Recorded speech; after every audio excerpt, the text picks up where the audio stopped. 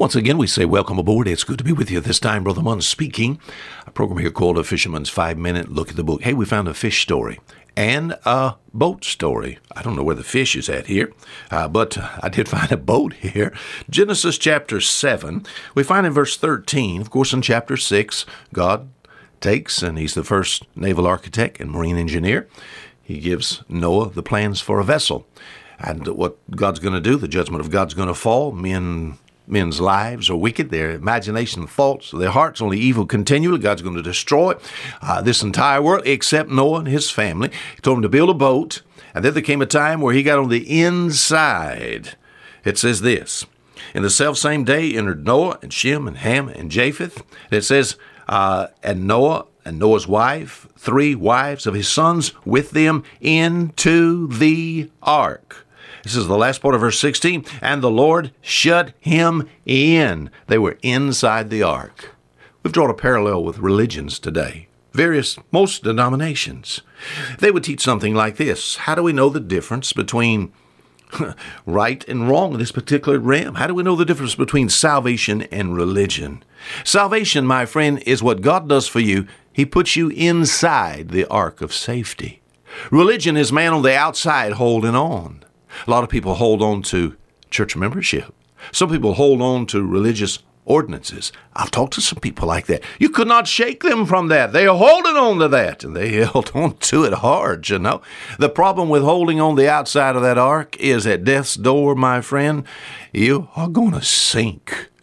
100%, my friend, I'm telling you, if you're on the outside of that ark just holding on, and people have told me, he said, I don't care what you say. I don't care what the Bible says. I believe what I want to believe. My mama, my daddy, my grandfather, they holding on to the outside of the railing of that ark.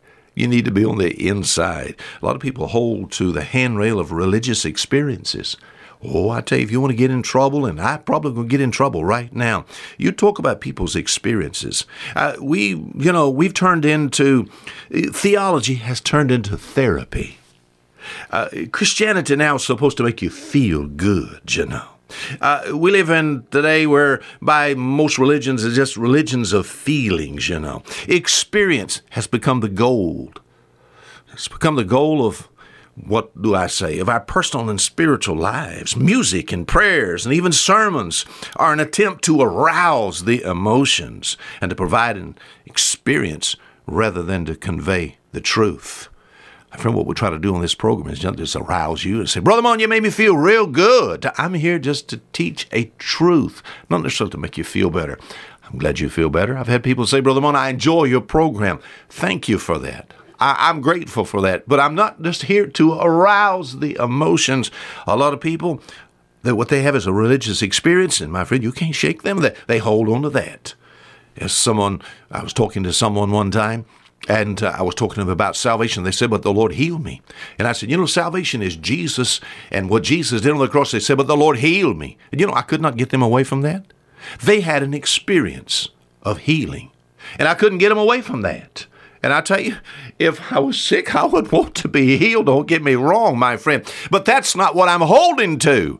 I'm not holding on to some rail on the outside of the ark and holding on to that and trusting one day, close my eyes in death, I open my eyes in heaven. If you're holding on to just an experience, my friend, there's perhaps I would do some judging in my life. There's times, my friend, I'm going to tell you this, that your feelings are going to flee. Only a strong faith in God's Son and what Jesus did is going to carry you across the river Jordan, so to speak, and bring you into the land of Canaan, to have you anchored into the harbor of peace. Storms of life, oh, my friend, the handrail of religious experience, the storms of life will tear it down.